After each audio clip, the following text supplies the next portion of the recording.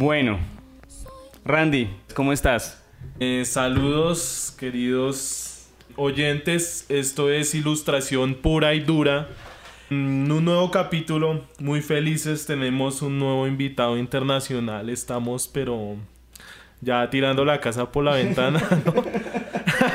Parecería como tuvieras un presupuesto enorme para traer invitados. No, ya estamos con presupuesto de hoteles, pasajes. De aquí en adelante el 80% de invitados va a ser no mentiras.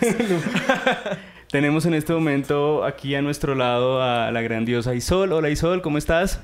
Hola, ¿qué tal? Muy honrada de estar aquí. Es un honor tenerla acá en Ilustración Pura y Dura. Es un honor tenerla acá, pero bueno, cabe resaltar que no es que haya sido una inversión de Casa Pinta, ni hayamos vendido todas tus obras, Randy. Isol en este momento se encuentra de viaje por Colombia, de hecho, estuvo en Barranquilla hace poco, y ahora se encuentra en Bogotá, en un evento organizado por Letra Viva, y apoyado por Invictos, Agencia Creativa, por IDARTES, por la Cámara Colombiana del Libro y por el Grupo Editorial del Fondo de Cultura Económica de México, que es una de las editoriales que más ha publicado sus libros.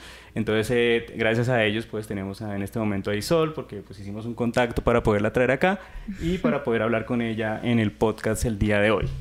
Nosotros por lo general en capítulos anteriores hemos tocado mucho el tema de ilustración para prensa, ilustración editorial, publicidad, técnicas de supervivencia. No hemos tocado mucho el tema de libro álbum y de esa otra parte de la ilustración que es obviamente fundamental y pues tremenda ilustradora que tenemos hoy para empezar a tocar ese tema, ¿no? Y que tiene que ver con todo, con la creación de libros y la ilustración infantil.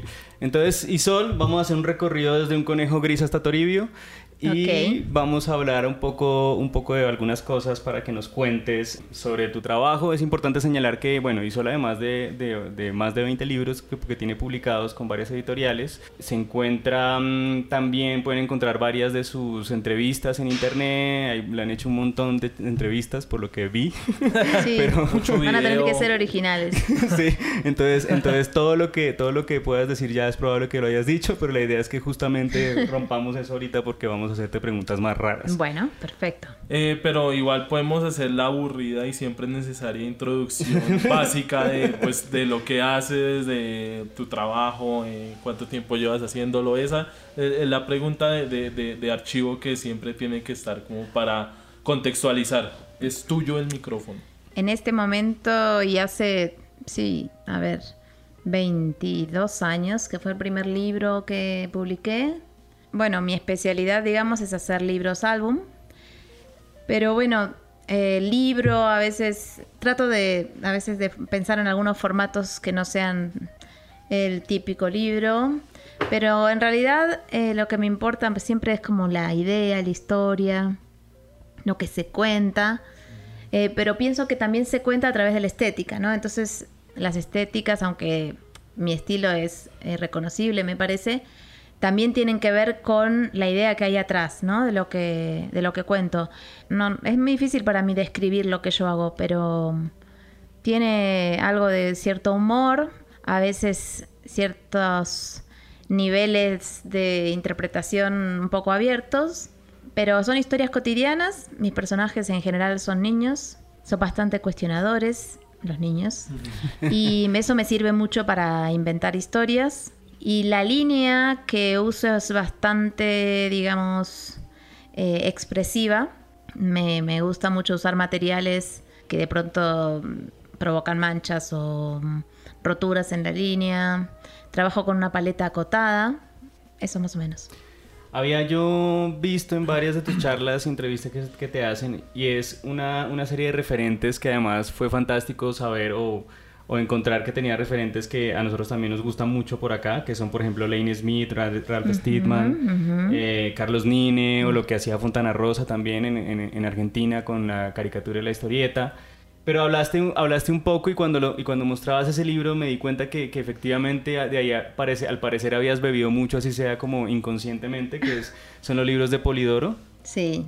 Por la estética que tenían, ¿no? Sí. Por los ilustradores que hicieron estos libros, que tienen una estética que es muy, pues en los primeros libros tuyos tienen un montón de referentes de allí, que es lo que tú mismo hablas de una soltura, de un lenguaje mucho más primitivo, ¿sí? Como hablabas del arte primitivo, que te del gustaba art brut. mucho. En realidad del art brut, que es el arte que Jean Dubuffet un artista francés, como que lo puso en el lugar de las galerías, digamos, el arte que no está hecho por la academia, digamos, lo que se va por fuera de lo que es académicamente correcto.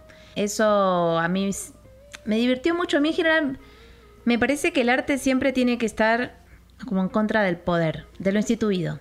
Entonces, en un lugar, todo lo que ya está establecido, habría que desafiarlo de alguna forma, pero más que nada porque si no uno ya no piensa más, ya se queda como, bueno, esto es lo que está bien y hay una sola manera de hacerlo, bueno.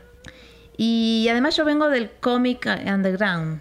El punk ahí. Sí, no es que yo haya sido punk, pero siempre eso lo admiré y lo admiré también en las vanguardias.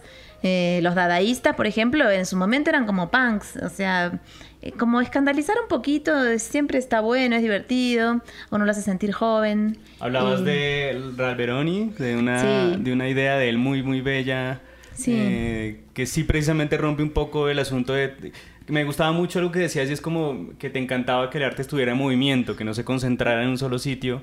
Y que yo creo que además tiene o podría estar relacionado con hacer libros también, porque está en movimiento. Está relacionado. O sea, yo estudié Bellas Artes y en un principio la idea era hacer cuadros, pero luego pensaba que el cuadro es un solo objeto, es un objeto en general caro y es un objeto que yo no tenía en mi casa, por ejemplo. O sea, tenía los que hacía mi papá y los que hacíamos nosotros. No podíamos comprar un cuadro.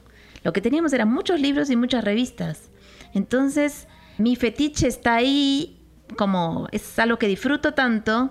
Y además me encanta que los objetos en serie puedan ser también únicos, ¿no? Porque no el librito ese que uno ama y todo, y hay muchísimos, pero llegan a cada uno de manera particular. Entonces, cuando empecé a hacer como fanzines y bueno, justamente aprender de gente que hacía cosas con mucho nivel artístico, pero así como para ser repartidas, por ejemplo, esto que cuenta Ralberoni, hizo una muestra, se llamaba la muestra nómade, y consistía en un álbum de figuritas, ¿no? Figuritas que se pegan autoadhesivas, que, bueno, vos podías comprar el álbum, pero también podías comprar estas figuritas sueltas, y entonces en ese momento no había ni internet, ni móvil, Twitter, ni nada. Entonces lo que había que hacer era, uno compraba este sobre con figuritas y lo pegaba en algún lugar, en su agenda, en un bus, en un poste de luz. Y luego lo llamabas a Raúl y le decías, la figurita tal está en el móvil 153 de la línea 2 de buses. Entonces él hacía el catálogo de dónde estaba la muestra en toda la ciudad. Y era hermoso. De pronto, en la agenda de Cintia, en el banco de plaza de la Parque Rivadavia. En el puesto tal. Y como había algo ahí conceptual y hermoso. Sí, todo el tiempo también esa cosa de que se mueva. A mí eso me dio... Eran cosas que te dan alegría y que fluyen, ¿no? Y que todos podemos comprarnos un cosito de esas figuritas. Ah, sí, y eso es guapa, tenemos un gatito hermoso que está mirando. Se llama Guapa la gata de José. Guapa que viene de vez en cuando. Y entonces, bueno, cosas así que también en el momento que yo salí de la escuela era la apertura democrática en Argentina. Entonces había como una ebullición de todos sentirnos protagonistas, que todo ya había pasado lo horrible y que nunca más iba a pasar y que no íbamos a dejar que sucediera. Había un sentimiento de que era el momento nuestro, ¿no? Teníamos todos 17 años y de pronto se podía hacer cualquier cosa y entonces algo de eso, bueno, a mí me dio mucha fuerza y había eso, un mundo de gente haciendo cosas autogestionándose. Y eso también es una manera muy buena de testear lo que pasa con lo que uno hace, de poder editarse uno sin tener que esperar que alguien te edite. Y bueno, a partir de ahí yo pude empezar a colaborar con otras personas, que también eso me gusta, ¿no? No está el encierro del estudio y uno ahí pensando. Es como estar en grupos de gente que hacían revistas y todos nos conocíamos. O sea, yo quería estar con esa gente también. No era solo que quería estar dibujando. Quería conocer a Ralberoni, quería conocer a Nine, quería ser amiga, ¿entendés? Wow, entiendo. Y esos son los deseos que a veces te llevan. O sea, mi primera historieta fue porque quería conocer a Nick Cave de alguna manera. Le hice una canción, dibujé una cosa de Nick Cave y se la mandé. Pero luego conocí a Nick Cave. ¿Y recibiste respuesta de mí? Cuando vino Nick Cave a Argentina, fui a cenar con Nick Cave así, chicos. Uy, ok. Wow. Guash. Ya saben, Así que ya los saben qué deseos se hacer. cumplen. Ya saben qué hacer. ¿Quieren conocer a Randy? Mándenle un dibujo de Un Randy. dibujito en una servilleta y Y ya. Randy cena con ustedes. Oye, ya que hablas de esta herencia un poco de artística, pues en tu familia, porque tu papá creo que se dedicaba a las bellas Pinta. artes, tu mamá cantante, Ujú. y tú misma estudiaste bellas artes en Argentina. Hay una cosa que pasa mucho en Latinoamérica y es que no hay una academia de ilustración establecida. Entonces siempre los que llegamos, la mayoría de personas que llegamos al mundo de la ilustración, venimos, no sé, de carreras de diseño gráfico, de publicidad, de comunicación incluso, de bellas artes. ¿Tú cómo ves ese hecho de tener este trasfondo, esta academia artística frente a tu trabajo? ¿Crees que trae alguna ventaja o una mirada diferente hacia la ilustración o no lo has pensado mucho? El tener en mi familia. No, tú o el misma tener esa Haber tenido tú trasfondo. como ese estudio de Bellas Artes, ¿crees que ha influenciado Sí, en, Bellas Artes. en la forma en que estás trabajando ahora o crees que simplemente no Sí. sirvió para nada? No, por supuesto que sirvió. Sí, por supuesto que sirvió porque primero eso lo hice al mismo tiempo que hacía el bachiller de la secundaria. Si no hubieran sido 5 años perdidos, porque la verdad que el bachiller, ¿para qué? Entonces, eso era la misma escuela. Una de las mejores cosas es que conocí a mis mejores amigos, que son hasta ahora mis amigos. También me dio un lugar en el mundo, porque yo era como una niña que no encontraba su lugar en la escuela primaria. O sea, era como que no... Era un poco, bueno, diferente, pero... No era que era muy extraña, pero las cosas que yo valoraba o que se valoraban en mi casa, que eran justamente quizás leer o, bueno, esas expresiones artísticas, mis modelos eran como más ese estilo. Cuando llegué ahí fue como tener la suerte de que todas esas personas también te enriquecen, ¿no? Porque traen sus propias sensibilidades y si son interesantes, claro, te abren, ¿no? Y bueno, al estar ahí... También encontré algunos referentes plásticos que me interesaban, por ejemplo esto, Dubuffet, o poder también tener la experiencia, al estar en una escuela vos podés aprender muchas técnicas, entonces yo aprendí un poquito de grabado, un poquito de escultura, un poquito de historia del arte, dibujo, pintura, y es como un ABC, y también para poder elegir técnicas, ¿no? Es como... Y a la vez, bueno, es eso. Uno empieza desde lo más básico, ¿no? Estás ahí en escultura con un alambrecito y poniéndole la arcilla, que era horrible. Pero bueno, también es una investigación sensorial muy interesante. Pero ¿en algún punto te espantó ese mundo de las artes o No, digamos me la encantó. dinámica de las artes para pues decantarte por la ilustración o... No, en realidad lo que pasó fue que, bueno, justamente también era un momento de mucha movida alternativa, ¿no? Y entonces también es buscar un formato que sirva para mostrar lo que haces y mostrarlo también como una manera de relacionarte, de sociabilizar, ¿no? Entonces yo me di cuenta cuando estaba terminando la escuela, digamos, a mí me gustaba mucho escribir también y entonces que cuando empezaba a ponerle texto a algunas imágenes era como que ahí de pronto empezaron a ser más interesantes. Okay. Se detonaban de alguna manera. Entonces dije, esto es algo interesante, me gusta, me parece que soy buena, puedo usar como cierto ingenio en esta conjunción. Y bueno, después fue eso, empezar a imitar a la gente que admiraba. O sea, hacen estos fanzines y hacen poesías y hacen cosas. Bueno, yo quiero también hacer un fanzine. Trabajaba en una agencia de publicidad horrible, pero me prestaban la fotocopiadora, por ejemplo. Y entonces mis primeros fanzines los hice ahí. Agarraba eso, un poema de Lewis Carroll y probaba cómo hacerlo. Lo llevaba al Parque Rivadavia, donde estaban todos los puestitos de revistas y de venta, y ahí conocía a Raveroni, a todos los que me gustaba, que lo que hacían, entonces también aprendía. Raveroni después me enseñó a hacer serigrafía, por ejemplo. Wow. Y con la serigrafía hice mi primera historieta póster, que era esta canción de Nick Cave, con la que fui a pedir trabajo a las revistas de actualidad, que bueno, me miraban como, bueno, esto es un poquitito raro, pero tráeme alguna otra cosa. O sea, pero ya les caía bien el hecho de que uno se hubiera hecho su propia movida y también poder ver cómo vos podés trabajar una opinión artística sobre un texto, ¿no? Porque a mí me interesaba eso también. Me gustaba narrar, contar historias. Me gustaba tomar un texto y ver cómo lo hacía, lo que me pasaba a mí con ese texto, lo hacía que sucediera a través de esas imágenes. Siempre me gustó mucho, bueno, el humor gráfico. Kino, te faltó decir en esa lista. Kino, claro, sí. Esta cosa de como con pocos elementos poder decir cosas muy fuertes, hasta filosóficas, hasta poder también buscar la expresividad o sea, no es solo el chiste, sino como algo un poco más profundo también ahí. Alberto Breccia, que fue como un gran maestro, también todo el tiempo, hacia el final de su vida era re viejo y experimentaba todo el tiempo, hacía de todo y a la vez... ¿Es de Perramus?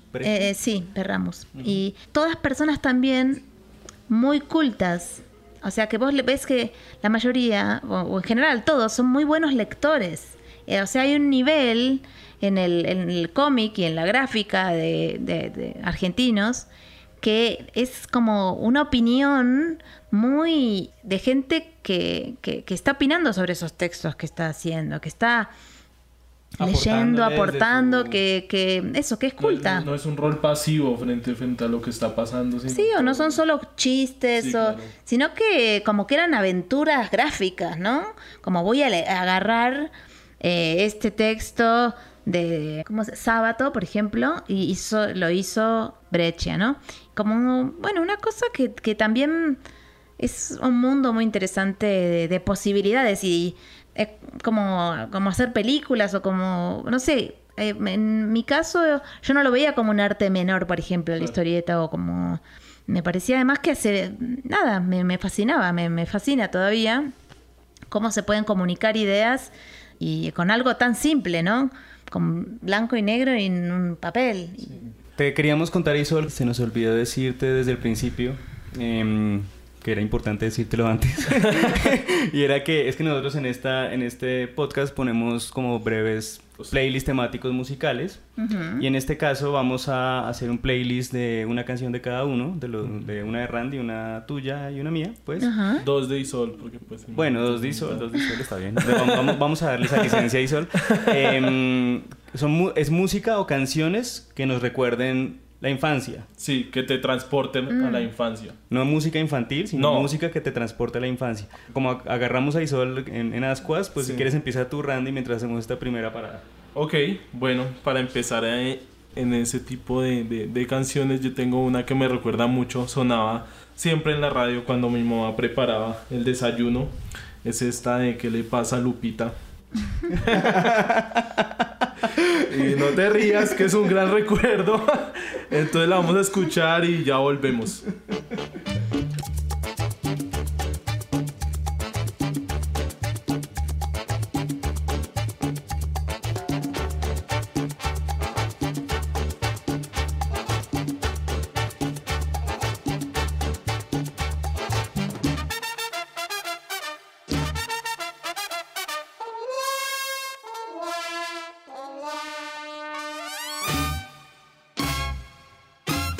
¿Qué le pasa a Lupita?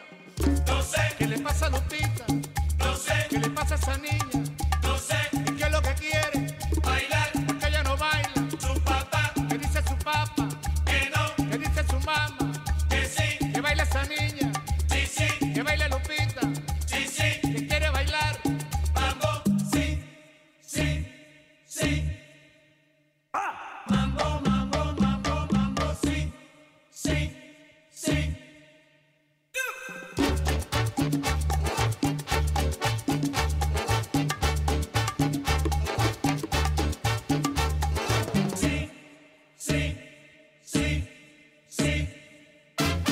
¿Qué le pasa a Lupita? No sé, ¿Qué le pasa a Lupita? no sé, ¿Qué le pasa a esa niña? no sé. ¿Qué es lo que quiere? Bailar, ¿Por qué ella no baila? su papá, ¿Qué dice tu papá? que no, ¿Qué dice su mamá? que sí, Que baile esa niña, sí, sí, que baile Lupita, sí, sí. que quiere bailar. Mambo, sí, sí, sí. Mambo, mambo, mambo, mambo, sí, sí, sí.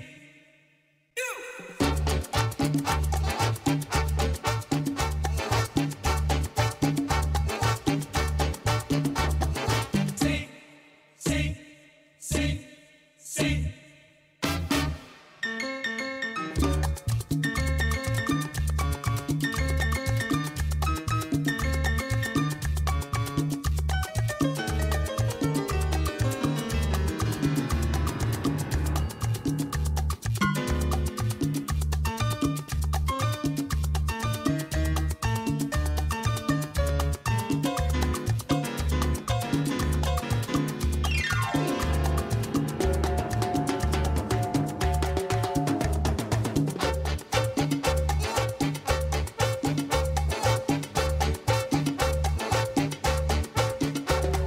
Sí, sí, sí, sí.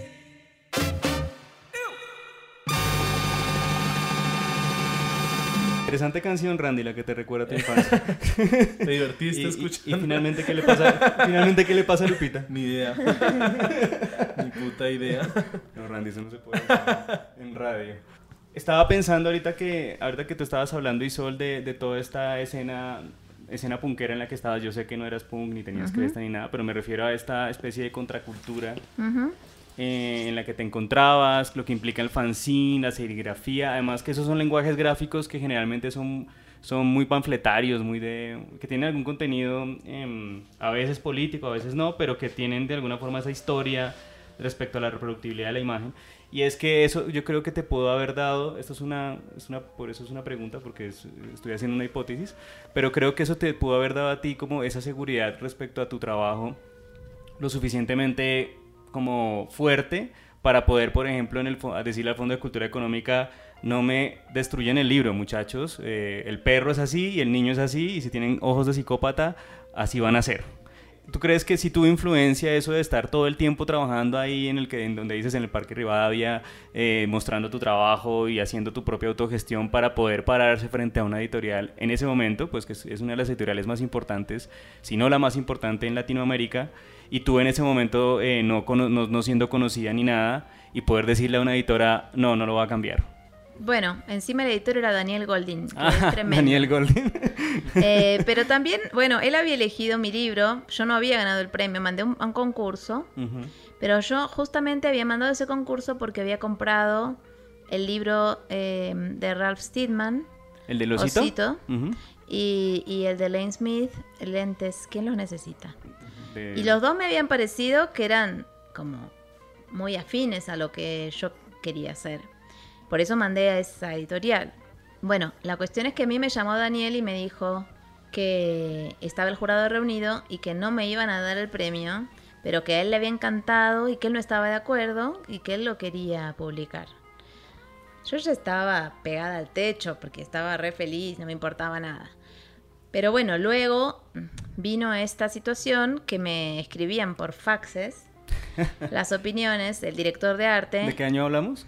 Y en el Eso es 90. 96. Ah, ok. Te escriben por fax. Sí. Interesante eso. Sí.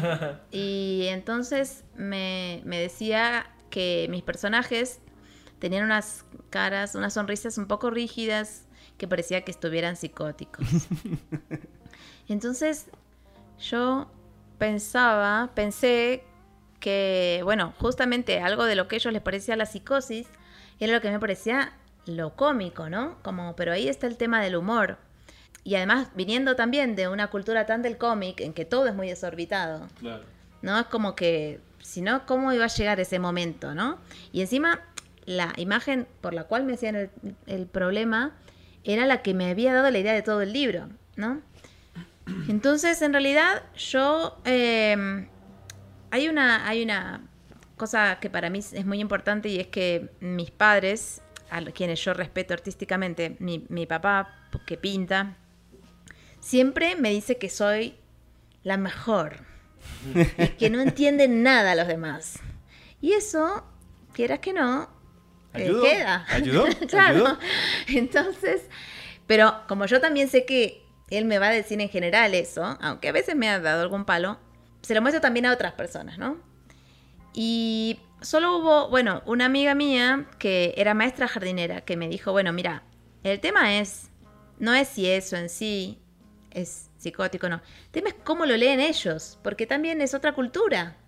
Entonces, ahí está el tema de que la ilustración en un lugar tiene algo de comunicación. Entonces, si yo quiero que ahí la gente piense que están muy contentos y todos van a pensar que están al borde del desmayo, no está funcionando.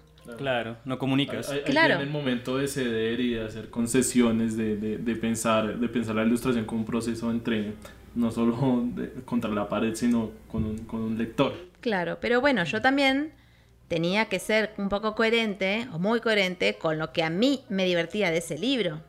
Entonces, si a mí no me identificaba ya Ujú. el libro, tampoco lo iba a defender o no me interesaba hacerlo. Entonces, la verdad es que busqué entender qué podía quizás cambiar que yo no lo sintiera tan como una pérdida.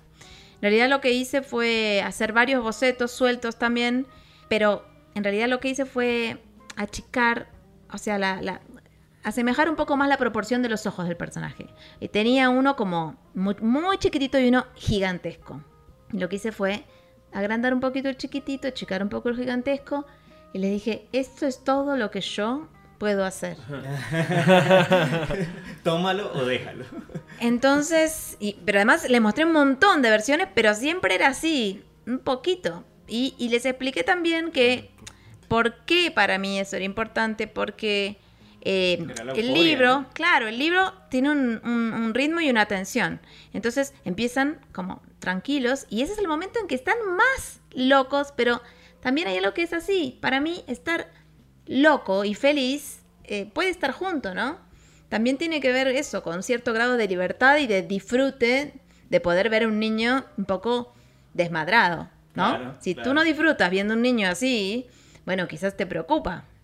Pero bueno, entonces les hice, porque también luego encima tenía que mandar las fotocopias color de los dibujos para que los vieran, porque no se usaba en la computadora. Claro. Uy, ok. Y entonces la fotocopia cambiaba los colores horriblemente, los ponía mucho más saturados o más Contrastado. horrible, el amarillo se volvía Verde, amarillo limón. sí. Entonces yo se los mandaba y decía, pero no es tan así. Horrible, horrible. Compréndame. Y ellos me decían, entonces, me opinaban sobre el color y yo les decía, pero no es así. Me decían que pusiera más colores. Bueno, había varias cosas que no estábamos muy de acuerdo.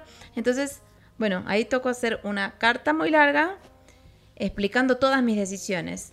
Y ahí fue un gran aprendizaje para mí porque me di cuenta que realmente había tomado unas decisiones viste, uno lo hace medio inconscientemente. Uno dice funciona.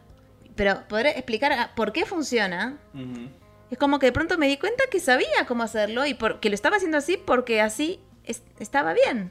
Que empezaba con unos tonos pardos y que hacia la mitad se volvía cada vez más claro y no había de pronto más que blanco al fondo y luego hacia el final se volvía a oscurecer. Bueno, un montón de cosas que vieron ellos que no era que lo había hecho porque era lo único que me salía, sino porque todas eran decisiones. Y a partir de ahí ya no me dijeron más nada. Como me dijeron que iban a enmarcar la carta. Hablando de eso, Tuve suerte. de mantener tu postura y ver hasta dónde se cede y hasta dónde no. Por ejemplo, ¿cómo te ha ido con estos roles? Cuando eres, por ejemplo, autora integral de imagen y texto de los libros y cuando tienes que trabajar con un texto ajeno, ¿cómo te ha ido? Por ejemplo, ¿te ha pasado que rechazas de golpe algún texto por alguna razón o te cuesta más? ¿O cómo es la diferencia ahí en ambas experiencias? Y la verdad es que yo no trato de no hacer y no hago textos que no me gusten. Tengo esa suerte que puedo hacerlo porque si no hago uno mío.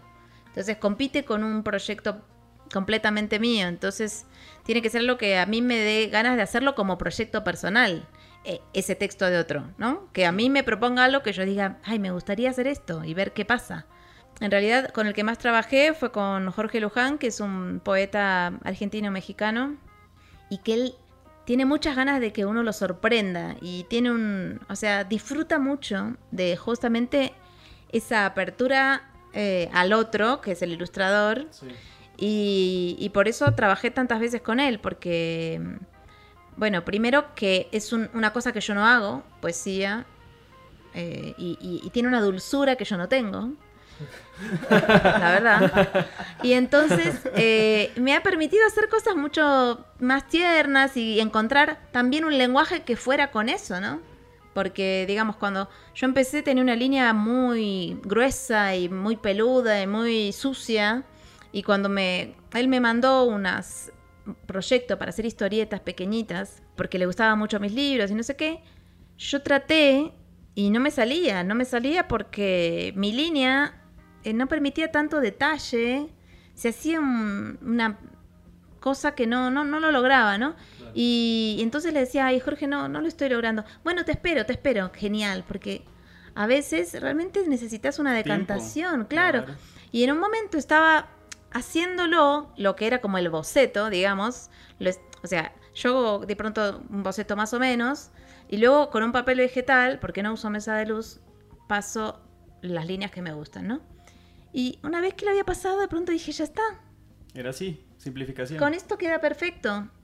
Y ahí empecé a colorear por primera vez en la computadora, haciendo como placas de color, digamos, que era lo mismo que en realidad hacía antes, pero lo hacía con la fotocopiadora. Lo que hacía era ir con el dibujo en blanco y negro y varias hojas de papel de color. Okay. Entonces hacía el mismo dibujo en muchas hojas de papel de color y en una blanca, y luego las cortaba y las iba ensamblando como un rompecabezas. Un collage, ¿no? Un collage. Entonces ahora hago, bueno, algo muy parecido, pero con las capas del Photoshop. Okay. Un poco retornando un poco a la dulzura, y solo hablando de tu dulzura. Que la tengo. Es evidente que en muchos de tus libros el personaje del niño cuestionador está presente. Sí. Y si no es el niño cuestionador, es el adulto que toma decisiones un poco absurdas a veces, ¿no? Sí. Ahora, y hablando también un poco relacionándolo con Kino, perdóname si estoy ahí hilando fino, pero dentro de lo que hace Kino también tiene que ver con el cuestionamiento de lo establecido, ¿no? Sí. Y el gran personaje de Kino es Mafalda, que es la que todo el tiempo está rompiendo toda la estructura casi que filosófica del mundo para empezar a tratar de introducir sus comentarios. ¿Eso influenció de alguna manera en la forma en que construyes a tus personajes, a tus niños, o algún otro tipo de referente aquí? Bueno, yo creo que sí, que influyó porque yo lo leía desde muy chica, Mafalda, y algunas cosas obviamente no las entendía, las de política, preguntaba un poco algunas cosas. También eso me da ese registro de que no tiene por qué entender todo, exactamente todo un chico, ¿no? Como que si no lo entiende ahora, lo entenderá después, o podemos charlar sobre eso. Me parece que ella era como un lindo modelo de personaje. Pero bueno, la verdad es que varios de los personajes de Mafalda son muy lindos.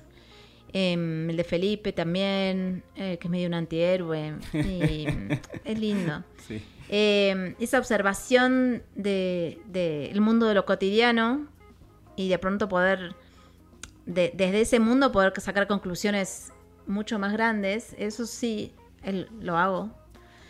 Y también esto de no juzgar mucho a los personajes, ¿no? Es como que él presenta, pero todos son queribles, aunque Susanita sea horrible, aunque Manolito sea terrible, tienen algo también encantador. Encantador, que es un poco lo que yo he visto mucho.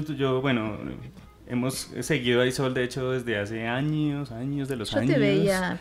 Me veías niño, imberbe, por ahí en las conferencias. Pero lo que yo había visto, y por eso me atrajo mucho tu trabajo, era que estos niños, me parece que lo resume mucho lo que es Petit, el libro Petit, sí. Y es que estos niños son de una ambigüedad completa, ¿no? Entonces tienen como en Petit, que tiene esta cosa buena, entre comillas, tiene esta cosa mala, pero de alguna forma no es un problema de moralista, no es un problema de qué significa ser bueno o ser malo en el mundo, sino que un humano se comprende justamente de esa tensión y esa correlación que hay entre hacer las cosas, entre comillas, bien y mal. Y creo que muchos de los niños que tú trabajas tienen justamente siempre esa gran duda, que yo creo que uno de niños siempre la conservaba, ¿no? De hecho, esa ambigüedad casi que los humaniza mucho más y los hace más cercanos. ¿Has tenido algún lector. tipo de cuestionamiento de parte de editores o algo por precisamente hacer eso? Creo que tocó un buen momento de la literatura infantil, digamos, que está más abiertos que en otras épocas, se busca cosas quizás más vanguardistas, los padres están más inteligentes en sus elecciones de libros, ¿no? Es como que, no sé, no están tan cerrados, porque de última los que compran los libros son los adultos. Claro. Yo creo que hay algo que es muy liberador, que a uno le pasa con cualquier libro, y es cuando sentís que no estás solo en un lugar, ¿no? Que podés comprender y tener empatía con alguien que quizás no pensabas. Y también que, bueno, siempre yo defiendo esto de que hay muchas maneras de ver algunas cosas. Con respecto a Petit, surgió justamente, te quería decir que no es solo de los niños esa preocupación. Sí, Digo, ¿ustedes están seguros que son buenísimos? Estábamos comentando. No. De hecho, yo soy buenísimo. No sé. De hecho, ahorita lo estábamos comentando y que yo veía el libro y le decía a José, oye, pero estas son preguntas que yo mismo me hago ahorita. O sea, es un cuestionamiento que no tiene edad. Porque esas preguntas que por actos diarios, por pecados grandes o pequeños, entre comillas, que uno pueda cometer, te están enfrentando a ti mismo y frente a quién eres respecto a otras personas y respecto al mundo. Es muy interesante cómo es casi que universal ese tipo de preguntas y ese tipo de mirada crítica que uno se hace. Me No parece solamente que eso habla además de cierto tipo de inteligencia. O sea, el que no se pregunta nada es mucho peor. Claro. O sea, todos los que piensan que son siempre los buenos o que esos son siempre los malos. Es bien miedoso. Bien miedoso. Los que están siempre felices en Instagram, eso hay que tener un poquito de susto a la felicidad en Instagram, ¿no? Me parece que hay algo que nada es tan claro, ni terminas, ni cierra cuando uno está viviendo, ¿no? Es como que yo trato un poco de ir como con esa sorpresa y no cerrar como las cuestiones. Sí me ha pasado que quizás una vez en Estados Unidos quise ese libro, me habían pedido cosas y me decían, es que no tiene una historia, me decían, no tiene una historia y además no dice al final cuál es la conclusión. Y yo, ¿qué te puedo decir? Por suerte, no sé, nada. Bueno, no es para vos el libro, pero de hecho ese libro termina como un poco diciendo que la madre también, bueno, está también tiene, o sea, porque yo, por ejemplo, estoy en contra de castigar a los niños, ¿no? Uh-huh. Entonces la madre lo termina castigando. Y bueno, también depende de lo que uno piense de eso, va a pensar algo o no del libro. Y bueno, muchos de los temas que están en mis libros tienen que ver con cosas que para mí son preguntas actuales. Lo que pasa es que puestas en una situación pequeñita, cotidiana, y con alguien que es un niño, se ven mejor. Lo que pasa es que a veces los adultos nos hacemos los tontos como si eso le pasa a los niños. Pero la mayoría de las cosas que yo pongo en ese lugar no son ajenas al humano en general. Cuando has dado ese tipo de respuestas tajantes al editor, o sea, que te dicen, entonces no se hace, o que porque tú le dices simplemente, no tiene conclusión, no importa. ¿Cuál es el feedback ahí del editor en esos casos? O sea, ¿cómo lo resuelven? No lo publico con esa editorial. Siempre, por suerte, o sea, siento que lo va a publicar otro. No, siempre lo va a publicar otro. Sí, que es genial. Se tiene confianza. Válido. No, es que el libro eso ya estaba publicado por otro. Ya, claro. Entonces ibas a tener yo tengo he encontrado gente que me fue muy útil en mi vida. Uh-huh. Una de esos fue Daniel Goldin, porque medio que me apadrinó. Luego, bueno, con Jorge Luján también, porque él llevó los libros nuestros a Europa, se mueve un montón por las ferias, cosa que yo no hago. Y bueno, después, yo qué sé, el jurado de Astrid Lindgren. O sea, Claro. esa gente que uno dice, nada, justo se encontró con mis cosas y justo se enamoró de ellas y, bueno, son como gente que me abrió puertas, ¿no? Y que me da seguridad también. Mientras Isol piensa la canción que nos va a dar ahorita sobre lo que le recordaba su infancia, yo simplemente, ya que estábamos hablando de tus personajes y antes de cerrar esta segunda parte, Segmento. quería que me respondieras o que me dieras un comentario sobre esta relación entre un concepto y uno de tus personajes o libros que hice. Ya hablamos de Petit, y digamos que Petit lo relacioné con la ambigüedad, justamente. Entonces quería saber cuál era tu opinión sobre la realidad como concepto en tus libros Secreto de Familia e Imposible. ¿Qué es la realidad ahí? La realidad es donde vive el comandante Marcos. La verdad es que justamente yo trabajo mucho el tema ese de la realidad, como algo bastante subjetivo. Es como tu poética, ¿no? Es la Sí. poética de lo real. Sí, supongo. Me interesa saber que uno puede tener diferentes percepciones de ella y que también es posible salirse de una visión única. Como que desconfío de eso, ¿no? Así que, bueno, en Secreto de Familia lo que yo hago es justamente por cómo está tratado. Yo en Secreto de Familia trabajo desde la subjetiva de la niña. Sí. Ella es la que habla. Y la perspectiva que tiene el libro es bastante exagerada. O sea, tiene algo de el expresionismo alemán, por ejemplo, ¿no? Ajá. Tiene unas subjetivas líneas. muy angulares, cuando ella mira y ve y todas esas líneas de tinta negra. Porque ella lo está viviendo como si viviera una película de monstruos. Pero justamente es tan exagerado que nos reímos de eso. Es lindo poder reírse de ese miedo que todos tenemos a ser diferentes y no queridos, porque a ver si se enteran que en realidad yo soy horrible, ¿no? Entonces, es como, por eso es uno de mis libros más vendidos y me vienen un montón de mamás súper atildadas y perfectas y me dicen, ay, cómo me río con este libro porque soy yo, y le digo, pero mire, no parece. Bueno, y como qué lindo poder reírse de eso y que, no sé, hay algo del humor que te salva, ¿no? En un lugar, pero que tiene que ver también con cierta cosa de libertad que te permite también. Y después, ¿qué otro libro me dijiste? Imposible. Imposible, el último. Es el último, ¿sí? Sí, Imposible en realidad tiene que ver con este tema del deseo que también trabajo un montón. No el deseo sexual, sino el deseo como anhelo. El anhelo, sí. El capricho también, ¿no? Como ajustar el mundo a como quieres que funcione y ya. Sí, sí, o como debería también ser, ¿no? O lo que te falta para ser feliz, que siempre te falta. Eso es algo muy también argentino, ¿no? Como la queja, la queja. Y bueno, a ver, ¿qué pasa? ¿Qué pasa si eso se cumple, no? También tiene que ver con este tipo de cuentos antiguos que yo leía, clásicos, cuando era chica, en que siempre el que ambiciona mucho pierde, ¿no? ¿Vieron en Aladino? Bueno, la gente, el pescador, que sale un pez y le dice pide 3 deseos y termina siempre...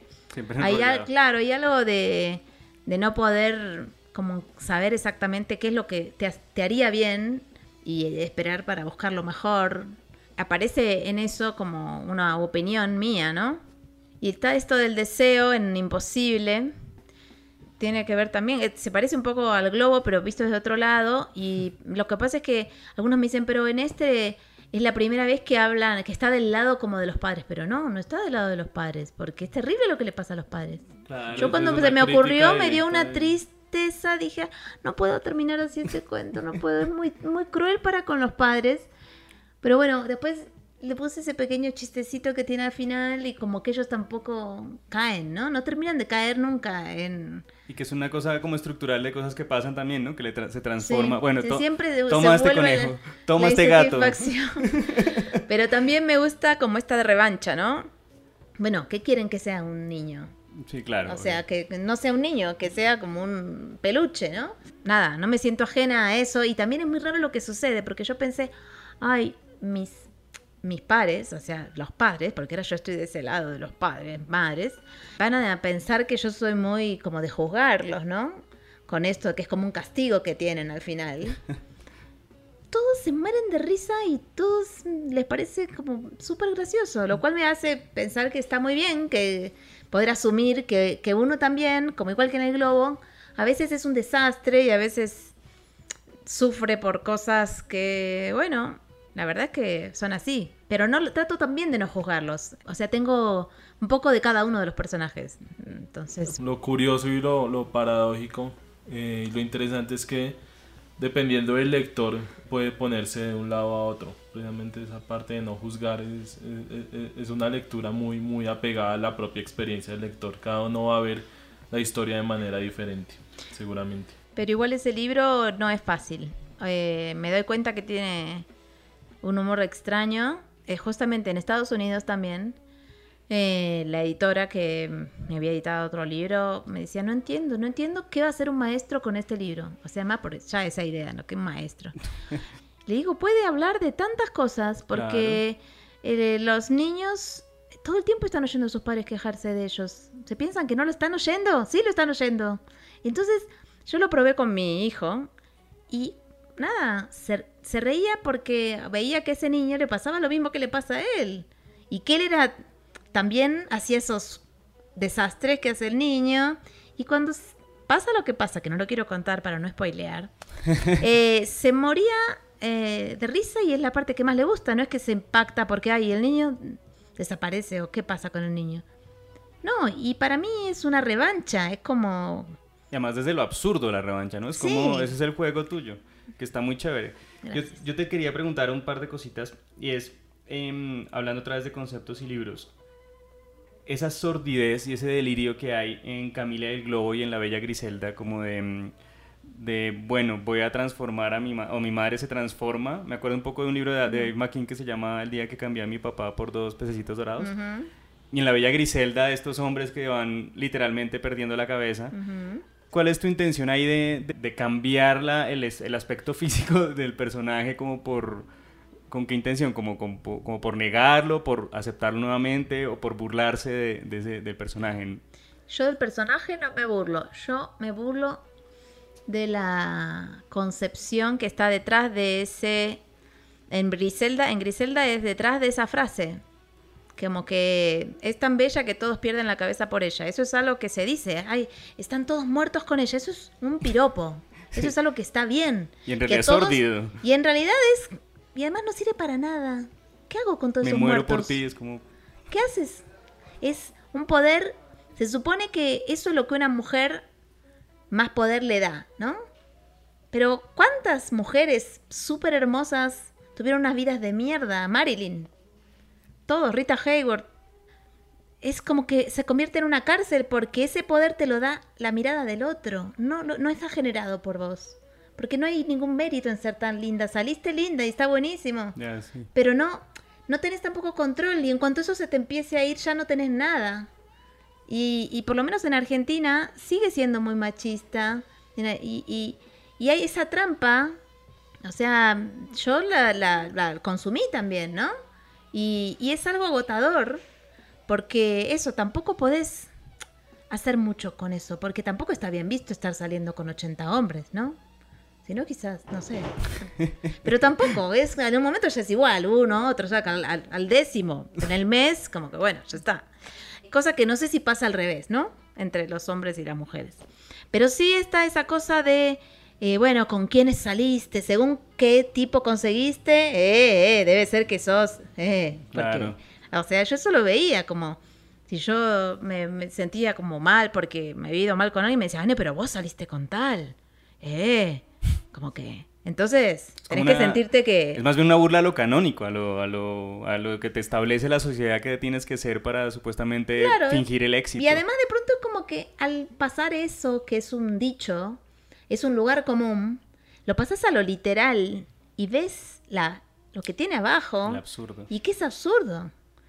Entonces ya eso me pareció muy divertido. O sea, en realidad yo pienso que sea sorpresivo y gracioso. Después está todo lo demás. ¿Por qué se me ocurrió esa idea? ¿Por qué?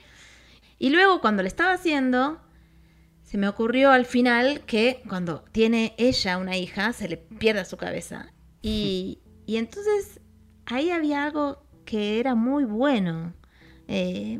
Nada, me pareció que estaba gracioso e interesante. Y justamente además yo estaba pensando en ser madre, ¿no? Y también ese es el miedo de que te tienes que correr del ser el centro. Y entonces todo eso aparecía en la historia. Yo eso después lo veo como, mira, hice esto y...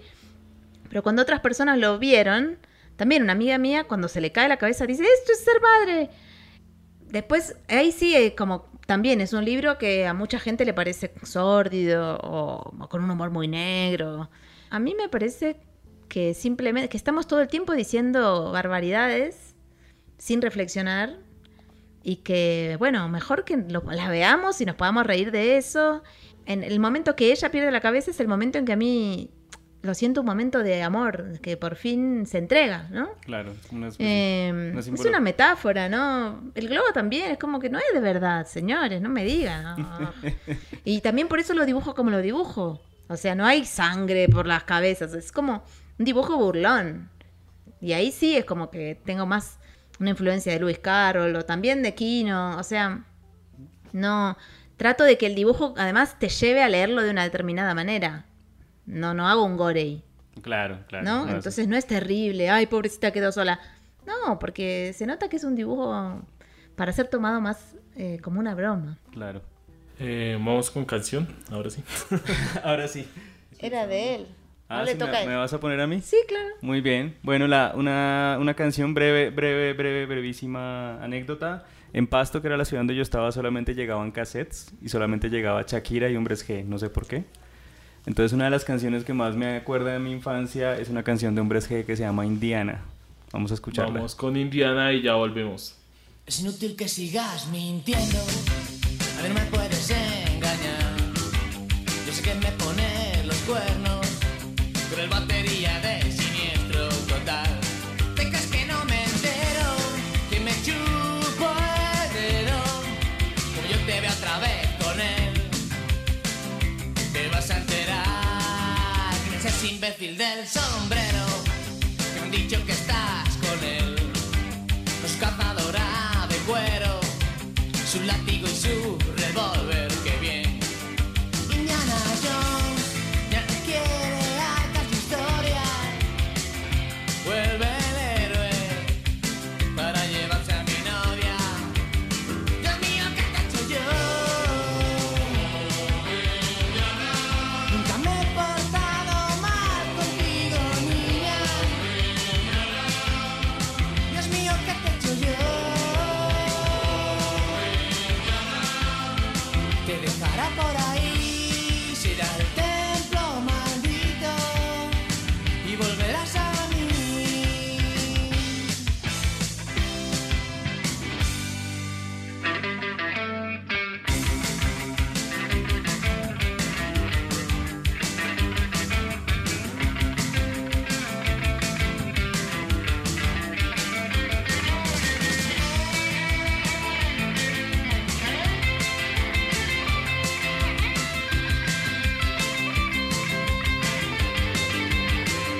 Indiana, Indiana, Indiana, Indiana, no sabes decir otra cosa, ya me tienes hasta la banana. Ya he visto 14 veces la película, me estás torturando con la música. Voy a arrastrar a cambiar tus cromos de tu colección, del álbum de Indiana Jones. No puedo soportar tu barbita de 4 días. Suelta el látigo y verás. Dale gracias a Dios que tienes gafas, Indiana. Indiana.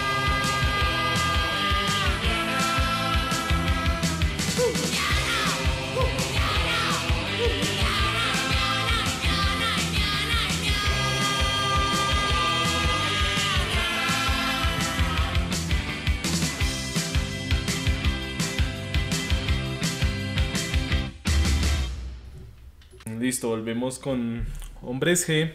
Linda canción y un grupo importante también. Y una película icónica, ¿no? Esa de Indiana Jones. Sí, sí, sí. Me gustaría hablar un poco de tu relación con el tiempo y tu trabajo. Porque dentro de lo que alcanzamos a saber, tú empezaste, no sé si aún lo hagas, ilustración para prensa, ilustración editorial para revistas en las que pues son tiempos muy apretados, la imagen requiere como una solución muy rápida y contundente.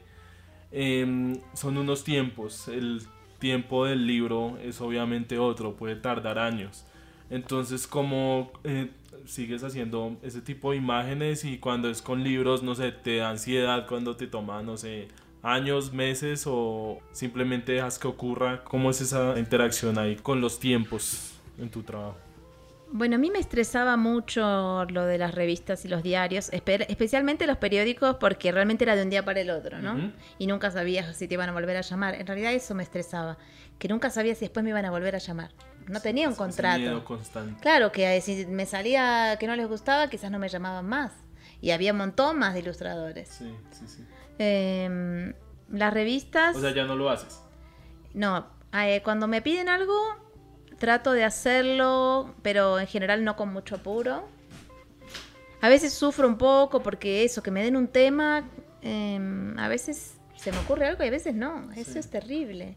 Y a veces ahí viene el deadline y mando algo que realmente no estoy tan conforme. Sí, sí.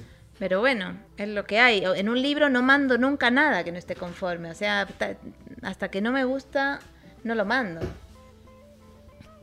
Pero sí me parece una gimnasia buenísima, ¿no? Como tener que hacerlo, tener que resolver, tener que leer textos diferentes y tener Claro, una opinión, claro. porque además tenés que tener que ser un buen lector, tenés que dar una opinión gráfica. Bueno, yo disfruté un montón hacer ese trabajo, pero cuando empecé a hacer libros me di cuenta que ese era el ritmo mío, mucho más tranquilo, yo voy, vuelvo. Ahí sentí que podía realmente encontrar un lugar que me daba más oportunidad de hacer algo personal, digamos, ¿no? Pero me gusta de pronto hacer afiches o colaborar con alguna revista. Hace poco colaboré con una revista de Estados Unidos, Virginia Quarterly Review, que es una revista que escribe gente muy, muy importante. Yo no la conocía, pero...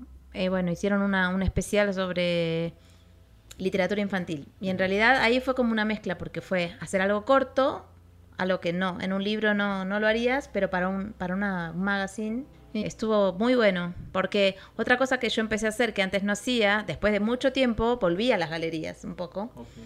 Pero lo que hago es, en general, busco un concepto. Y así apareció lo que después fue el libro abecedario, ¿no? Primero fue una muestra. Ujú. Que también la técnica que elijo para esos casos es sin nada de computadora, ¿no? No quiero mostrar impresiones, me gusta mostrar... Análogas. Ese tipo de decisiones respecto a la técnica y de explorar nuevos caminos para contar en términos plásticos, ¿qué lo definen? ¿Simplemente tu propia curiosidad, tu propia necesidad de exploración, o es un personaje, es el texto que recibiste que te hace decir esto necesita otro lenguaje? ¿Cómo decides ese cambio de exploración en tu proceso? Trato de encontrar algo que me entusiasme hacer. En general, si es eso, contar bien ese texto, pero sí trato de no hacer exactamente lo mismo que ya hice, me aburro mucho. A veces empieza el libro quizás de esas ganas de hacer algo plástico. Eso, por ejemplo, si hago una exhibición, no voy a usar nada de Photoshop. Por eso el libro se terminó llamando Abecedario a mano, la muestra también. O sea, ese primero fue una muestra en Fue una galería, exhibición, claro. Y se volvió un libro. Ok. Claro, pero para hacer una muestra, yo no le encuentro mucho sentido a mostrar dibujitos sueltos, ¿no? Claro. O sea, esto, siempre siento que cuando lo englobo en algún concepto, le pongo alguna frase, ahí está bueno. Si no, me parece a veces medio débil, o que o sea, no me siento una gran dibujante, o es como la idea lo que está bueno. Eso también puede tener que ver respecto a lo que dices con ese cambio de lo editorial, porque lo editorial son respuestas únicas, como que la imagen está y ya. En cambio, trabajar en un libro, en una muestra, esta suerte de retórica o de discurso en serie permite abarcar pues temas mucho más complejos y más grandes que no pueden obviamente abarcarse con una sola imagen, ¿no? Bueno, es un poco como pasa con las películas y las series, ¿no? Claro. Que de pronto Es una muy uno buena ve las analogía. películas de Hollywood últimamente son infumables y las series están buenísimas. De hecho, estamos en una era dorada de la televisión por eso, porque se están contando Porque se pueden- historias mejores se en las pueden series. extender. Claro, se puede expandir los profundizar. personajes, profundizar, ser contradictorios. Te quería preguntar rápidamente, o no, bueno, no rápidamente, más bien. En dos palabras. En dos palabras. No, concretamente, después de toda tu experiencia que has tenido hasta ahora, ¿qué es para ti lo infantil y lo adulto? Ese es un tema raro, porque a mí me gusta una cierta poética que parece que funciona bien para niños, pero también la pienso desde algo que me guste a mí como adulta.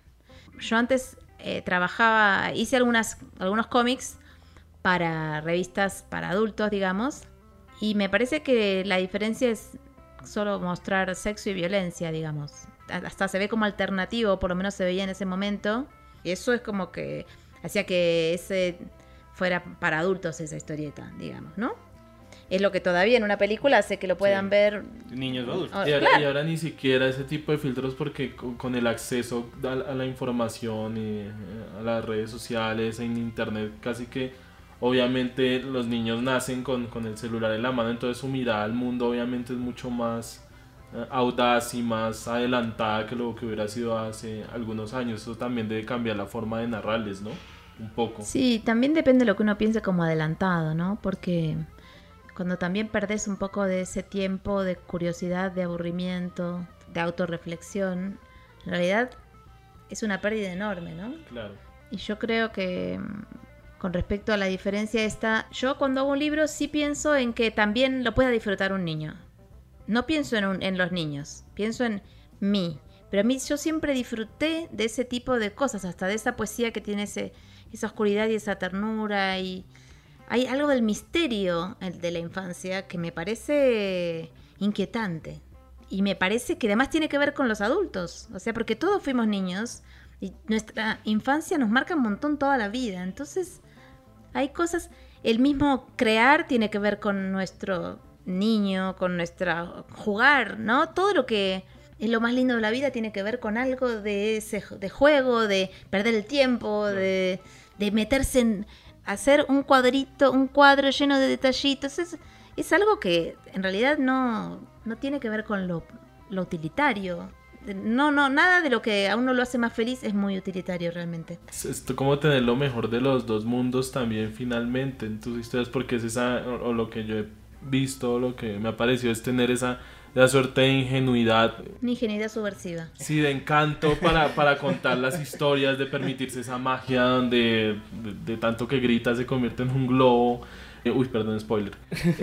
No, pero Tener eso se esa magia, Ya, sí. de tener esa magia, pero asimismo esa capacidad y esa conciencia y ese recorrido y esa experiencia por la vida misma para tratar temas obviamente un poco ácidos, un poco oscuros que uno solo los hace conscientes y los racionaliza como con el tiempo y con los estrellones en la vida y demás. Entonces son dos equilibrios muy interesantes en una sola historia, ¿no? Y hablando de equilibrios, los siguientes dos conceptos son lo bello y lo feo. Subjetivo. Completamente. Lo bello puede ser algo muy horrible para otro. Lo digo por cosas que pasan, al inicio de ese libro precisamente es la niña. Ella quiere bueno, ser como pelo liso, perfecta, sí. alta, ojiclara. Sí. Son también esos son como los mandatos, ¿no? Con lo que uno le va a ir bien. También uno toda la vida está con ese tema. O sea, yo Petit, por ejemplo, lo escribí en un momento que había un boom de libros de autoayuda, ¿no? Cómo había que comportarse, cómo hay que ser, cómo ser positivo ante la vida, o sea, hay realmente una carencia, una desesperación humana que te lleva a la religión, te lleva a regímenes dictatoriales, o sea, por esta cosa de querer pertenecer, de que te digan hacia dónde ir, y esas certezas que dan mucha tranquilidad, pero que es como entregar el cerebro a otro, ¿no? Sí.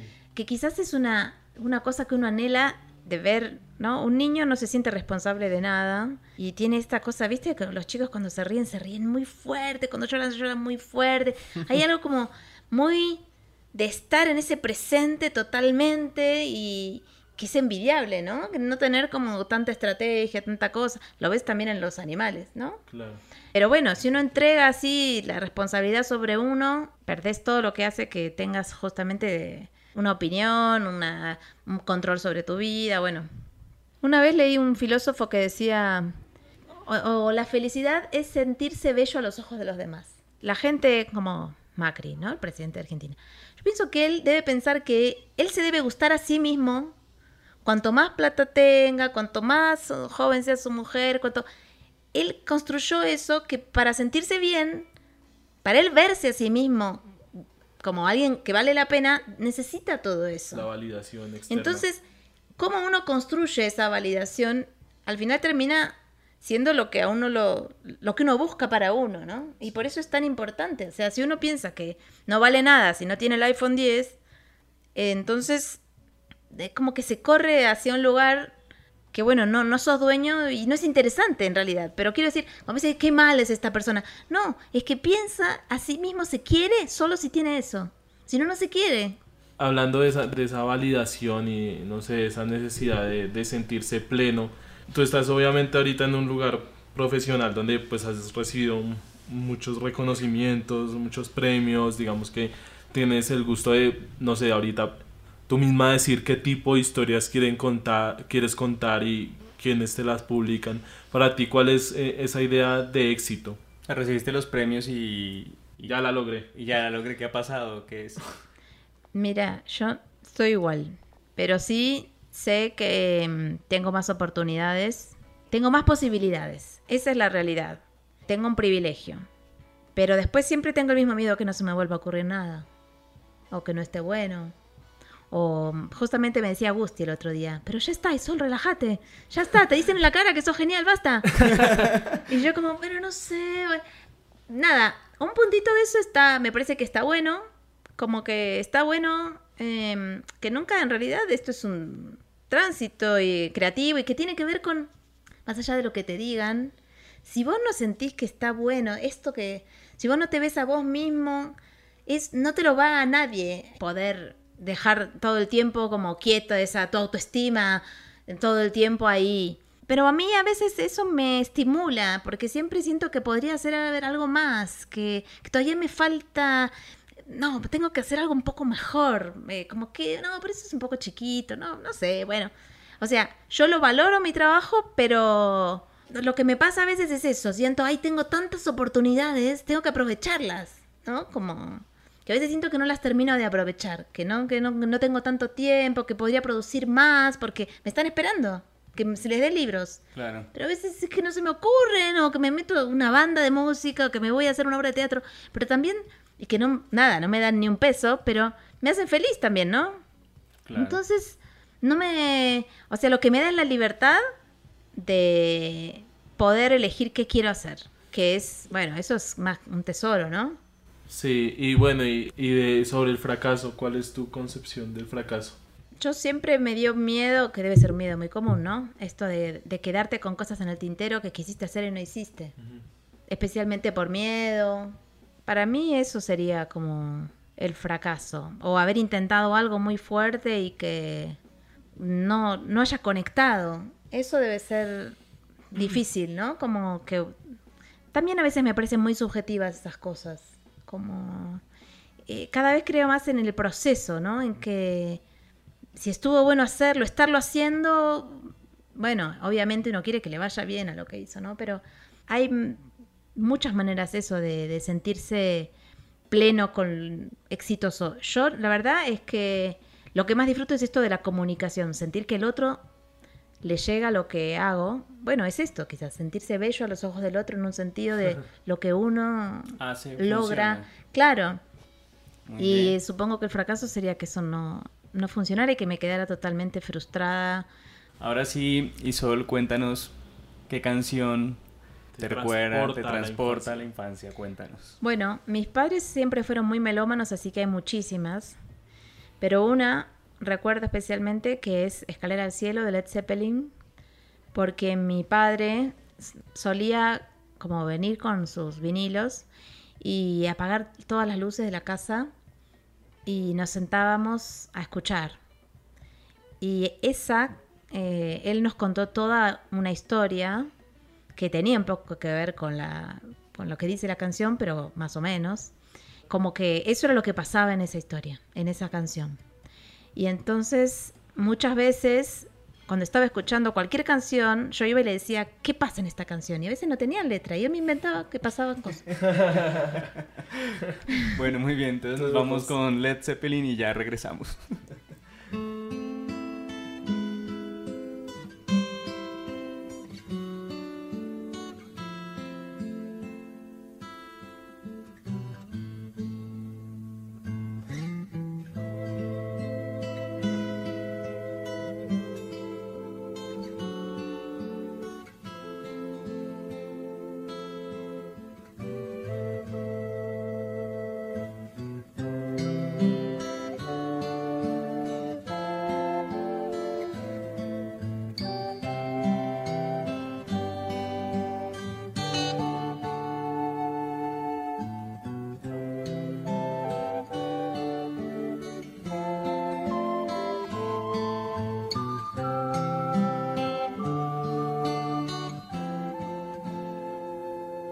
There's a lady who's sure all that glitters is gold, and she's buying the stairway to heaven.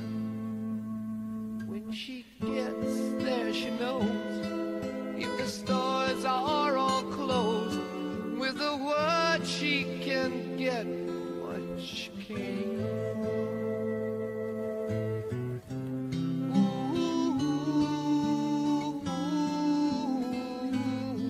She's buying a stairway to heaven. There's a sign on the wall, but she wants to be sure, 'cause you know sometimes words have two meanings. In a tree by the brook, there's a songbird who sings. Sometimes all of our thoughts are misgiven.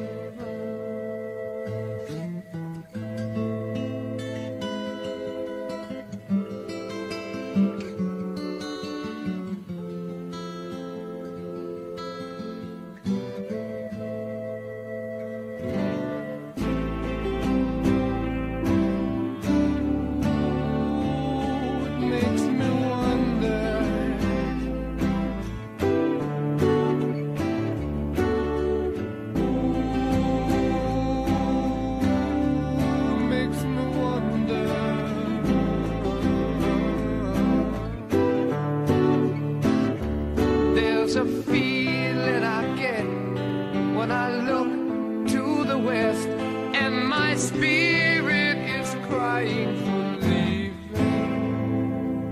In my thoughts I have seen rings of smoke through the trees, and the voices of those who stand up here.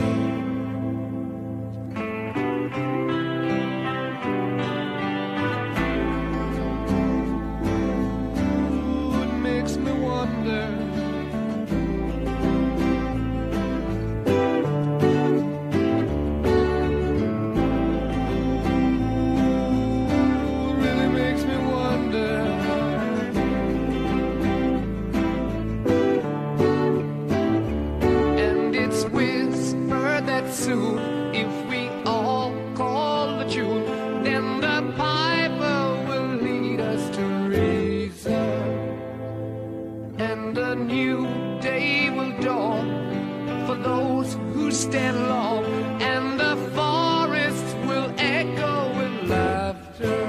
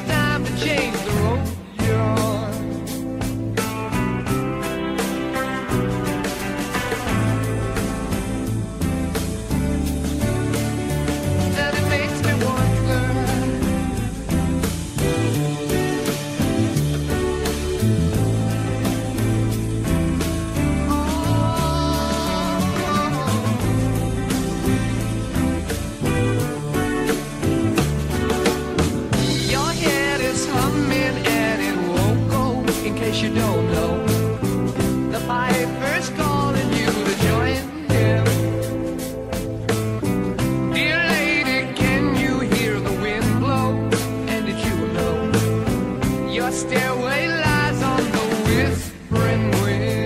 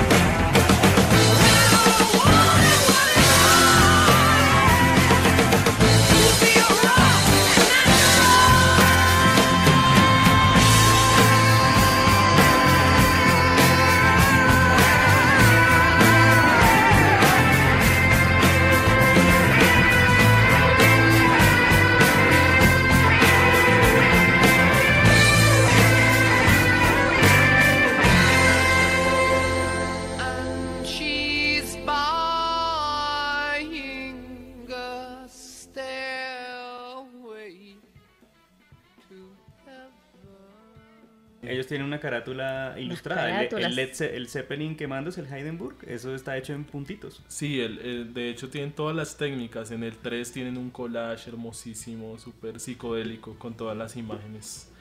Siempre bueno traer a Led Zeppelin. Hablando de tus gustos musicales y de tu relación con la música, háblanos un poco de eso, de tu proyecto musical, que es como tu otra gran faceta, este grupo Cima que tienes con tu hermano de Entre Ríos. ¿Qué pasa ahí? ¿Cómo relacionas ese tipo pues esa faceta tuya con la creación de imágenes? La verdad es que en mi casa se valoraba mucho la música, mi hermano es músico y siempre fue para mí un momento de conexión con los demás también, de también narración en un lugar porque me interesan mucho las letras de las canciones y hay algo de esta cosa de también ser un poco protagonista del cuento cuando uno lo está cantando, ¿no? Hay algo ahí también de acercarse a los otros, de cierta seducción de masas que está buenísima. Y la actuación, ¿no? De chica también eran los juegos que jugábamos en casa, ¿no? Tocar, no tenía televisión. Entonces era dibujar, era cantar, leer, y no había muchas más cosas. Entonces, cuando yo empecé como estudiar canto, como ya a los 18 años, pero en la escuela cantaba mucho en las clases. Y con coro, me hacían coro, cantaba cosas de pronto de Violeta Parra, de Silvio Rodríguez, ¿no? Que dan como para cantar a capela un poco. Ahí sentía como esta cosa, yo nunca fui como popular, ¿no? Si uno te hace esas cosas. Pero esos eran momentos en que yo sentía que... Todos los ojos estaban en Claro, y lo disfrutaba mucho porque estaba dando algo lindo, se creaba algo lindo, podía compartir además con la gente. De hecho, me acuerdo que cuando me preguntaron una vez qué iba a hacer después del colegio, y yo dije que bueno, quería ser ilustradora o así, y una chica me dijo, pero pensé que ibas a ser cantante, como que no entendía. siempre me lo tomé como algo aledaño, digamos. No, el músico era mi hermano, digamos. Yo era más de la parte gráfica, plástica. La verdad es que yo empecé cantando en vivo con mi hermano, que en ese momento hacía cosas de industriales, más tipo Neubauten o, bueno, grupos, eso, más punk, más industriales. Y escuchábamos mucha música alternativa. Entonces, las primeras veces que estuve como en vivo, bueno, también estuve en un coro con mi madre, me llevaba a un coro de música barroca, que también me encantaba. Hay algo del coro que uno se siente, de pronto está cantando el Aleluya de Händel, suponete. Y para el que está afuera quizás nada, pero estar adentro de esa masa te provoca como una sensación que supongo que, no sé, le pasará a la gente que va a ver a Boca, pero yo no voy. Y como de cierta trascendencia, ¿no? Y de, wow. Bueno, empecé como en este mundito alternativo que estaba mi hermano y luego me llamaron para una banda electrónica para jugar. Siempre es como, bueno, nos juntamos. Es esta situación que nunca yo pienso a largo plazo las cosas como metas grandes. Yo en general nunca pienso metas grandes. Es que esté bueno y hacerlo, ¿no? Ver el objeto. Después vemos qué hacemos con ese objeto. Después, no sé, sí. La cuestión es que hicimos esta banda, Entre Ríos, y que empezó a irle re bien. Y que de pronto hubo que pensar en cómo estar en vivo y entonces era todo con máquinas y yo era la única que hacía algo en el escenario en vivo, digamos.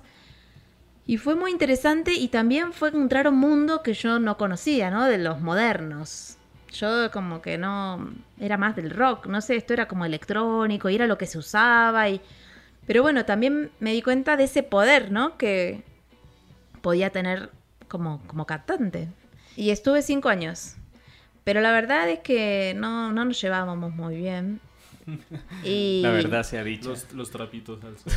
Y tampoco la música terminaba a mí de enamorarme. Esa era la realidad. Y yo era intérprete, no era tampoco que componía. No me sentía... No sabía por qué a la gente le gustaba tanto, te juro. Me venían a saludar y yo decía, ¿en serio? ¿Tanto? ¡Qué bueno! Bueno. Pero entonces, claro, cuando uno no tiene ese deseo tan grande, cuesta sostener una banda, ¿no? Que de pronto tenés que ir de gira, compartir con esas personas todo el día, repetir. Hay algo que yo no tolero, que es repetir. Es como que en un momento... De pronto, bueno, un día, algunos shows, sí, uno se siente, pero... Esta cosa de repetir. Como en los ensayos que tocaba. No, cuando hicimos una gira a España, siempre te piden el 14 ciudades en 19 días. Uf, la misma canción 14 veces.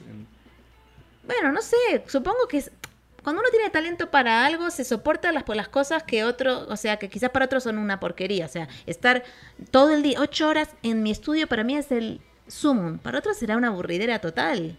Estar sentado ahí con el dibujito, para mí es el paraíso, ¿no? Entonces hay gente que justamente esa cosa de ir en el bus y el rock y te drogas un poquito y vienen las groupies y todo eso es parte de un combo genial.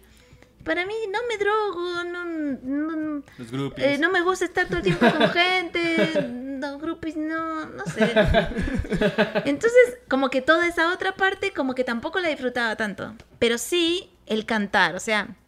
Sí me gustaba la escena, me gustaba, había algo que estaba muy bueno y era que había muchas ideas en ese grupo, el chico que era como el que hacía las canciones y más o menos el productor, en general tenía una cosa estética refinada, entonces también había cosas de pensar, bueno, asociarnos con gente que hiciera lindas cosas visuales, estaba cuidado y había un alto nivel.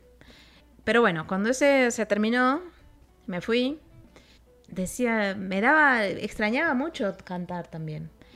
Y trabajé, le pedí algunas canciones, no me animaba a escribir yo, me daba vergüenza. Uh-huh. Entonces me dicen, pero yo voy a escribir los libros. Sí, pero no es lo mismo, porque cuando yo canto, es como que soy yo, ¿no? Parece que uno habla en primera persona, me daba como que... Hasta que al final volví locos a todos los que daban canciones, dándole ideas, y ya dije, lo tengo que hacer yo, porque si no es... Se ve que hay algo que sí sé que quiero, pero no me animo a hacerlo yo. Así que empecé a hacer unos bocetos muy deformes. Fui a clases con un chico que me enseñó un poco a usar como si fuera un collage, pero de sonidos, sí. Porque yo no toco ningún instrumento. ¿Con samples que llaman? Claro, con samples. Y se empecé a hacer bocetos muy delirantes. Y ahí vino mi hermano que me dijo, ¿no crees que yo haga los arreglos y vemos qué onda? Y bueno, empezó a hacer los arreglos y estaban re buenos. Y dijimos, bueno, hacemos un EP. Y después dijimos, bueno, salieron tantos, hicimos un disco. Y después dijimos, bueno, vamos a presentar el disco, hay que llamar músicos para que toquen esto. Y así se armó la banda, que después fue Cima. Y hicimos 2 discos, tardábamos 100 años, todo era muy largo. La verdad es que fue una experiencia genial y además ahí tener a alguien que tiene también una potencia escénica tan fuerte como mi hermano también estudió Bellas Artes y construye sus instrumentos, si ven algún video o algo así lo van a ver con cosas basura. Y también con cosas electrónicas viejas y usaba unos tocadiscos viejos para hacer las baterías. Hay algo, bueno, muy interesante en lo que hace sonar y cuando lo ves en vivo es mucho mejor. Entonces también no ser yo la única carita ahí, sino que hubiera también, era un dúo, ¿no? Y después, bueno, vinieron otros 2 músicos. Pero bueno, fue una experiencia que estuvo muy buena y que también, bueno, nos llevó a, por ejemplo, tocar en festivales de literatura. No se sabía bien a qué. Entonces dice, ¿qué tipo de música? Ni idea. No sé. Experimental, pop, progresivo, ni idea. Pero pasó esto como que porque yo era más conocida en algunos ámbitos como de la literatura, cerrábamos el Festival de Literatura. Después nos llamaron del Museo de Arte Contemporáneo para tocar en relación a la muestra de un artista. Y así, nos llamaban como algo medio arty. Como que no era un grupo de festivales, digamos. Porque primero tardábamos como 3 horas y media a montar. Porque hasta que todos los microfonitos de contacto funcionaban. Es un poco difícil tener como esa exigencia en el medio tan pauperizado como la música, ¿no? Es una industria bastante pica personas y te piden que, bueno, lo menos posible, lo más fácil, lo que enchufes y ya vayas. Y luego al tiempo hicimos otro disco que ahí yo me enganché con esto de trabajar en relación a otros artistas, porque habíamos notado algo muy genial, que cuando tocamos cerrando ese festival era en relación a la obra de un artista que se llama Liliana Porter, que es genial, que les recomiendo que busquen. Ellos lo que hicieron fue poner imágenes, era una instalación de ella que eran un montón de objetos puestos de una manera, ella trabaja con muñequitos muy chiquititos, sí, con miniaturas, pero también con objetos, y estaban como todos como rotos, destrozados o apilados. Entonces era algo muy delicado, pero como explotado, como si hubiera pasado un terremoto y quedó todo así, ¿no? Y eso iba re bien con nuestra música, porque yo era como la delicada y mi hermano era el que explotaba todo. Y entonces, bueno, a partir de ahí dije, hagamos un disco que lo ilustremos. Y ahí yo fui la editora, porque yo empecé a llamar a gente, para esta canción me parece que está bien llamar a Gabriel Pacheco. Para esta canción está bien Power Paola. ¿Te gustó ese rol? Estuvo muy bueno. ¿Sí? Igual tuve que relajarme, ¿eh? Mucho para no decirles, ¿te parece? No. Pero la verdad que estuvo genial, genial. Y el diseño lo hizo una diseñadora genial que se llama Laura Barsky. Claro, Laura. Ella estuvo acá, de hecho, en Casa Tintas. Genial. Bueno, entonces, ahora no tengo aquí el objeto, porque el objeto es hermoso y tiene 11 cómics. Y entonces ahí fue como volver un poco a esto que yo hacía cuando era chica, ¿no? Escuchaba Led Zeppelin y de pronto miraba, por ejemplo, el arte de las tapas. Leíamos a veces las letras, en inglés yo no entendía, pero siempre, o sea, cuando yo me compraba un disco, siempre me encanta leer las letras para poder entenderlas y para ver cómo usó. Yo hago mucho la analogía con la música y la ilustración, ¿no? Porque según la música que vos le pongas a un texto, la vas a percibir diferente. Yo en algunas clases trabajo con diferentes versiones de canciones, ¿no? Por ejemplo, Comfortably Numb de Pink Floyd. Hay una versión de los Scissor Sisters y hay una versión, la de Pink Floyd, y había una versión como acústica. Y en cada una de esas vos percibías diferente la situación. Entonces, como que eso con la ilustración también es así. Con el mismo texto vos podés armar unos discursos que hagan que ese texto sea percibido de una manera o de otra. Bueno, ahí con ese disco que se llamó Novela Gráfica, nos dimos ese gusto y a partir de ahí, en todos los conciertos, pasábamos mientras yo cantaba, mientras tocábamos, las imágenes que habían hecho. Entonces también podías ver esa opinión dibujada mientras veías como las canciones, las escuchabas. Y ahora ya no estoy más con Cima porque mi hermano agarró una carrera solista espectacular, los otros chicos también, me quedé solo con uno de los músicos y lo que hacemos es que llamamos invitados, así artistas que también en vivo hacen versiones en un retroproyector, ¿no? Ujú. Ponemos algunas de las que tocamos de la novela gráfica, ponemos las cosas de Decour, de Power Paola, las ponemos, pero los temas nuevos ya estamos buscando que los ilustre alguien en vivo. Y el 20 de julio hicimos el último concierto y, por ejemplo, vino Paloma Valdivia de Chile, Sí. y ahí ella ilustró lo que había ilustrado para novela gráfica y también con la otra artista en el BIS armaron en vivo como una... No sé si es como todos los cuenta mundos la que historia. me gustan. Poder Ajá, unirlos y buenísimo. también esto de estar con gente que uno le cae bien, porque también eso es, ¿no? Uno está aquí es porque le gusta y porque quiere, ¿no? No es para andar sufriendo y metiendo. Obvio, pero también que mucho de lo que es lindo para mí de este trabajo es el contacto con otros, ¿no? No es como un regodeo, ay, mira qué hermosa esta línea que me sale. O sea, eso a mí no va, además porque no me sale hermosa, pero bueno. Es como la situación de comunicación y de poder estar con otros, ¿no? De la mejor manera posible, de una manera que también sea eso, una manera de vivir la vida. Para ir cerrando entonces esta charla con Isol, pues cuéntanos qué te da curiosidad ahorita, con qué viene en tu trabajo. Estoy tratando hace un tiempo ya de encontrar una solución para un libro. No la estoy encontrando. Entonces, mientras, estoy haciendo algunos textos de otras personas. Y este año ya hice 2. Uno de Sandra Siemens, que es una argentina. Otro de poemas de Lorca, que fue hermoso hacerlo porque también eran cosas que conocía desde la infancia. Ahora tengo un texto que me mandaron también de otra persona que puede ser que me interese, que ni lo vi, pero el autor me interesa, no les voy a decir porque después digo que no, voy a quedar y bueno, la verdad es que nada, tengo como ganas tengo muchos cuadernos con miles de anotaciones, poemitas cortos, cuentitos. Estoy tratando de ver si puedo hacer alguno de esos libros que tienen muchas cosas. Todavía es como un futuro abierto, pero lo que sí me gusta a mí es no tener ya contratadas cosas por delante. Ah, qué bueno, para no ese compromiso de Claro. que hay que cerrar algo ya. Eso a porque mí si no- me estrangula. O Sí. sea, el otro día hablaba eso con Leo Espinosa y él decía, bueno, tengo 4 libros por delante y después quizás hago uno mío. Yo como que no podría, bueno, a menos que sean cosas todas muy interesantes, pero Ujú. porque quizás después se me ocurre algo y no tengo tiempo de hacerlo y eso me mata. Y se te va perdiendo la Se idea, me las va ganas. perdiendo y sí, no, es algo que además hace falta ese momento de no saber para encontrar algo. Claro, no, está bonito eso. Bueno, Isol, tenemos obviamente muchas más preguntas en el tintero, pero no podemos alargarnos mucho La más. pregunta final. Tenemos solamente una pregunta Uy, Dios final mío. que le hacemos a todos los invitados al final y es, para ti, ¿qué es la felicidad, Isol? Bueno, ya les dije lo que decía el filósofo. Sí, pero ¿Qué ajá. dices tú? Pero ajá, como dicen en Santa Marta. Para mí sí hay algo de sentirse que uno está en el lugar que más pleno puede ser. Yo soy muy feliz cuando, por ejemplo, estoy dentro de un proyecto que me apasiona. Siento como que hay direccionalidad, ¿viste? Como... Y que soy buena para hacerlo, ¿no? Como cierta cosa de poder estar desarrollando toda tu potencialidad. Ese momento es como... La gloria. Sí, ¿no? Pero bueno, eso también tiene que estar asociado para mí a sentir amor por lo que estoy haciendo y sentirme también dentro de un círculo como de un amor.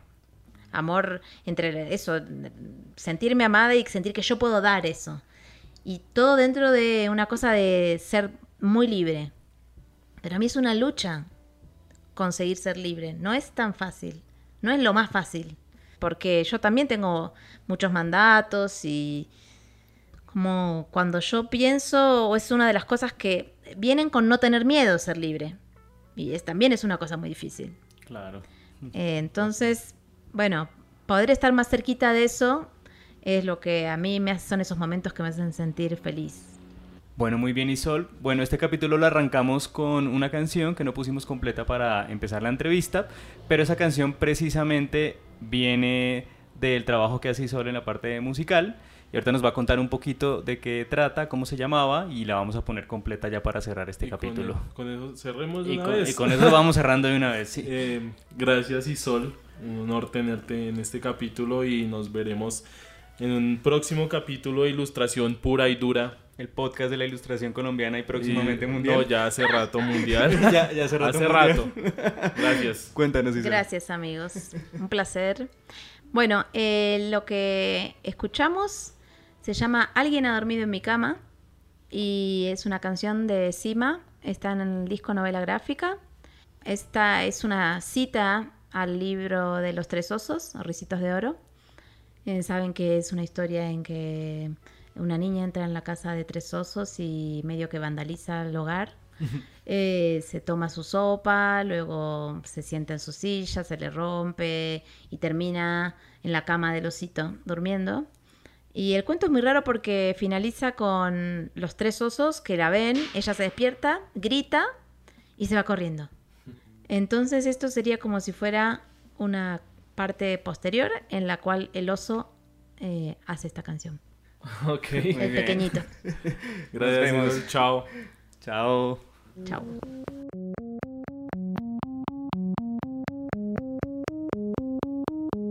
Un extrañador mío en mi cama ayer. Hoy mi sueño es que quiero volver. Soy un oso feroz, tan ardiente y cruel, de su aliento de miel me prende.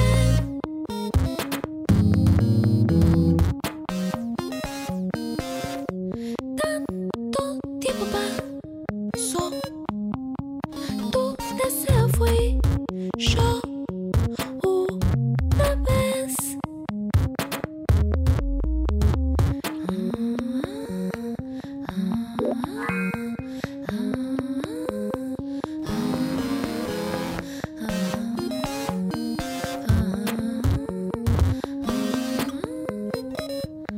De mi cuerpo surgió un árbol en flor.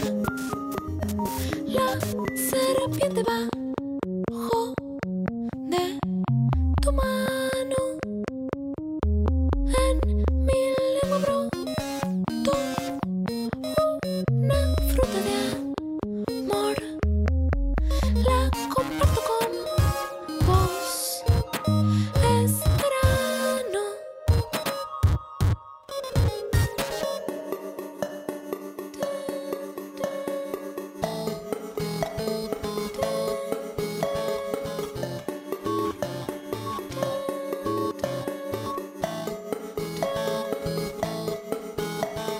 Desaparecer es más fácil, pero no. Dejar de llamar es sencillo, pero no.